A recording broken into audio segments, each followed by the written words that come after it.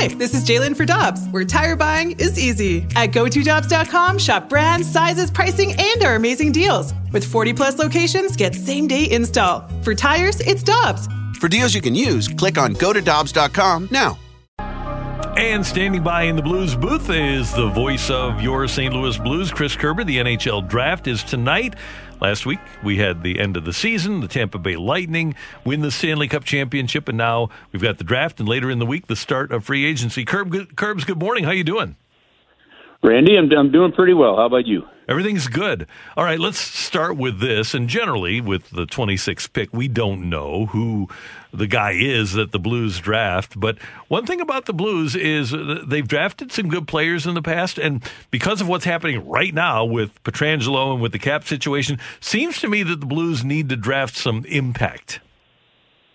Yeah, you know what? It's an interesting exercise to go back and look at recent Blues drafts, Randy, and there's really two separate eras, I'd say, over the last 15 years. You've got the era where they went to dead last in the league. Jarmo Kekalainen was in charge of the drafts, and they really started stockpiling first-round draft picks. That's the times when they started getting the T.J. Oshis, the David Perrons, the Berglunds, the Ian Coles, and along those kind of lines. Then the team got better. And in the last 7 drafts, which are the drafts that were run by Bill Armstrong, who is now the general manager of the Arizona Coyotes, after Kekalainen went and took over the general manager position of the Columbus Blue Jackets, the Blues have only had first-round picks in 5 of those 7 drafts. And the earliest pick they had the entire time that Bill Armstrong was in charge of the draft was Robert Thomas, who he took at 20th.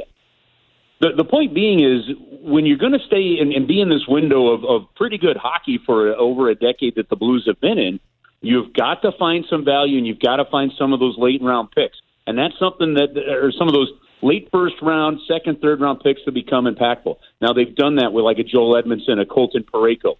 But we haven't seen a lot of that on the forward side of things, Randy. And I think that if there's one area where the draft in general can find a way to be more impactful for the Blues, it's finding some more of those players like David Perron, who was taken 26th overall in the 2007 draft.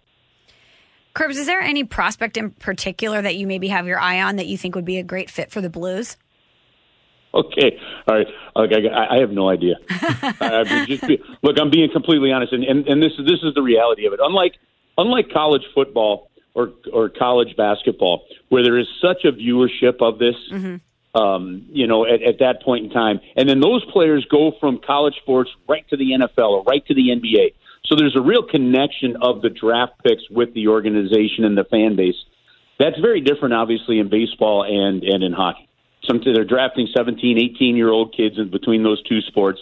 They typically spend a few years in the minor leagues working their way up. That's after spending a couple of years in junior hockey. So I'd be lying if I told you I spent a lot of time looking at different prospects and stuff of who might be available at 26. So I'm not trying to be a smart aleck, but I don't. That is a job in and of itself that some people do all season long. To watch a lot of these prospects, and it's just not something that I've spent much time on. Curbs, Randy and I had the same conversation before the show, but do you think there's anything the NHL can do to make the draft and make these prospects more consumable to the average fan? Well, the reality of it is I'm not sure it's worth the effort. Now, look, it's important. It's important in the markets where you have these NHL teams, okay, but I don't think it's likely that you're going to get a whole group of people, watching the Regina Pats, and finding ways to watch them, from here. It's just different. Like you could turn on, you can turn on ESPN, Plus every now and then, and at least find, Mid-America Conference, football games and things like that. But so I just don't know that it's the same thing with college baseball and all that. People are going to know who the top prospects are in all the sports. So you're going to know your top 3 or 4, but when it comes to baseball, when it comes to hockey in those drafts, then once you get down further into the first round, into the second round, it just becomes a little more obscure. And it's nobody's fault. It's just the way that the sports are done. It's the way their drafts are done. And I don't know that it's worth a whole lot of extra effort. I think it's great that they televise the draft. I think it's great the way that they're doing it, virtually this year. And for those that are interested and for those markets, it's good theater to watch. Outside of it, just get the draft picks in your barn and start developing them. Curbs, there are a couple of great movies. Enemy of the State with Will Smith, Ray, obviously with Jamie Foxx, and Regina King is a great actress. How did we get to Regina in Canada when we have the name Regina? I just don't get it. Well, the jokes are plentiful. I don't, you know what? I listen. I have no idea. I don't know how we got Ootin' to Boot the House either. So, you know, I'm with you. I'm gonna go ahead and leave that one right there before I get into trouble. Chris Kerber, the voice of the Blues, with Carricker and Smallman on 101 ESPN. Doug Armstrong is in an interesting position, isn't he? Because he does have a window of opportunity right now, but you don't want to. I don't know if you don't want to give up the future so that you can keep this window open for 3 or 4 more years. I know that the Blues look for a 5-year plan. I got to tell you, Curbs, if I were, and I say this from afar, but if I were a Blackhawks fan and had the run that they did with the 3 championships, I wouldn't be too put off by what's happening right now. But that's what you have to try to avoid by drafting well. But this comes down to free agency and the way you spend money ultimately is, are you going to allocate so much to players that can't play in the future anymore that your team has no chance of being really good? Okay, and then that is the great debate, especially in the salary cap era. When the Detroit Red Wings were doing it, there wasn't really a salary cap, so they were able to still go out and spend the money and supplement with pieces. You can't do that now. On top of that, there's another aspect of this, Randy, that has become a real big piece of a lot of this stuff. A lot of these players have been given no movement, no trade clauses, modified no trade clauses. For example, there's a lot of talk that the Coyotes could be trying to move Oliver Ekman-Larsson. But he gets to pick 2 teams that they could trade him to, you know, and so that absolutely limits what other teams or general managers could do, you know, if they wanted to get their hands on him. So that's part of it too. I do think, I believe this wholeheartedly. I am willing to mortgage part of the future to win some more Stanley Cups now. We've seen how hard it is to get into a window like this, and I think you got to fight to stay in that window. Now, the Blues have done that. Like I said, first-round picks in only 5 of the last 7 drafts. So they've been willing to trade them. The problem is when you look at the draft standpoint, and I don't think you look at the last 2 years yet because, you know, that remains to be seen what those players are going to do. All right? But we haven't seen enough yet out of Klim Kostin, Toropchenko, David Noel, Trenton Bourque, Anton Anderson, and that was the 2017 draft. Mm-hmm. Evan Fitzpatrick, Tanner Kapsik, Nolan Stevens signed, but a more minor league contract. Connor Bleakley. I mean, there's too many names that are not finding a way to be impactful. And if you're going to be able to go out and sign some key free agents to help keep you in that window, at some point, some of those younger guys are going to have to be a little more impactful for this organization, in my opinion. But, yeah, I would be willing to go through what the Blackhawks are going through right now to have found a way to 2 more Stanley Cups without a shred of doubt. One other interesting thing about the Blues, Curbs, as we worry about what they're going to do to keep Alex Pietrangelo. And they've got I think 5.1 in that area in cap money. The Blues don't have a single player that is, aside from Scandella with the new contract, that's between $3 and $4 million. Oscar Sundqvist makes $2,750,000. Then the next guy up is David Perron at $4 million. Point being, there isn't an awful lot of middle class among the Blues. You've got the elitely paid guys, and then you've got the lower paid guys.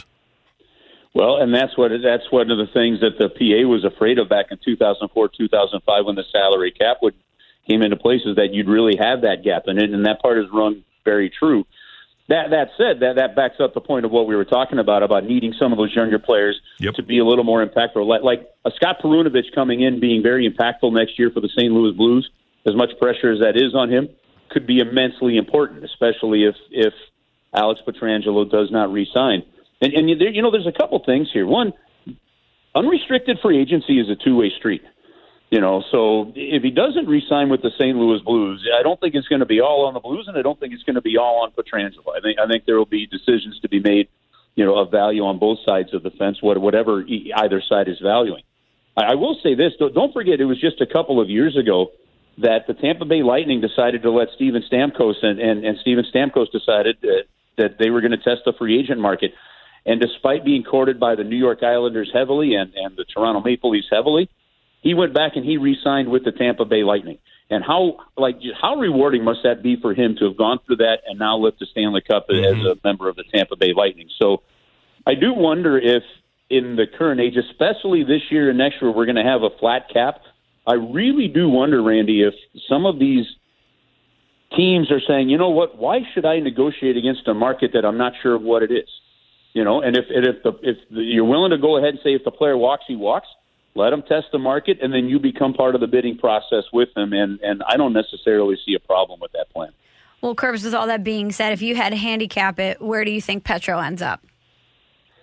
I'd handicap it at most 50-50 right now. I mean, it's a matter of both sides are going to have to continue to give a little bit more. And, you know, again, just with the quotes that he gave to Jeremy Rutherford, you know, players and agents right now are really concerned about the structure of contracts because, for example, this year, players, 27% of their salary right off the hop is gone. 10% is deferred, right? And the other 17 to 20% is going into escrow. So, you know, you look at it that way, and the structure and how contracts are structured this year, next year, for a few contracts moving forward, I think it's got to be different than the way we're used to be doing it. How much are players and agents willing to let that happen? I don't know. But I do know that it has to happen because, frankly, the business model has changed, I think, across the board. Curbs, great stuff as always. Thank you very much. We appreciate it, and we'll talk to you soon.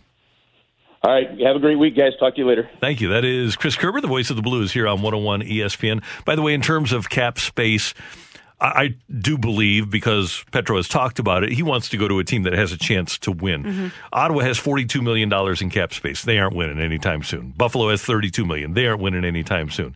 New Jersey, they were good 2 years ago, but it just doesn't seem like a spot for him. Detroit's not winning anytime soon. They've got $25 million. Now you get to the Rangers. They have a chance. They need left defense more, but they have $23 million in cap space. The Avalanche have $22 million in cap space, although they already have Eric Johnson under contract and they do have Cale Makar.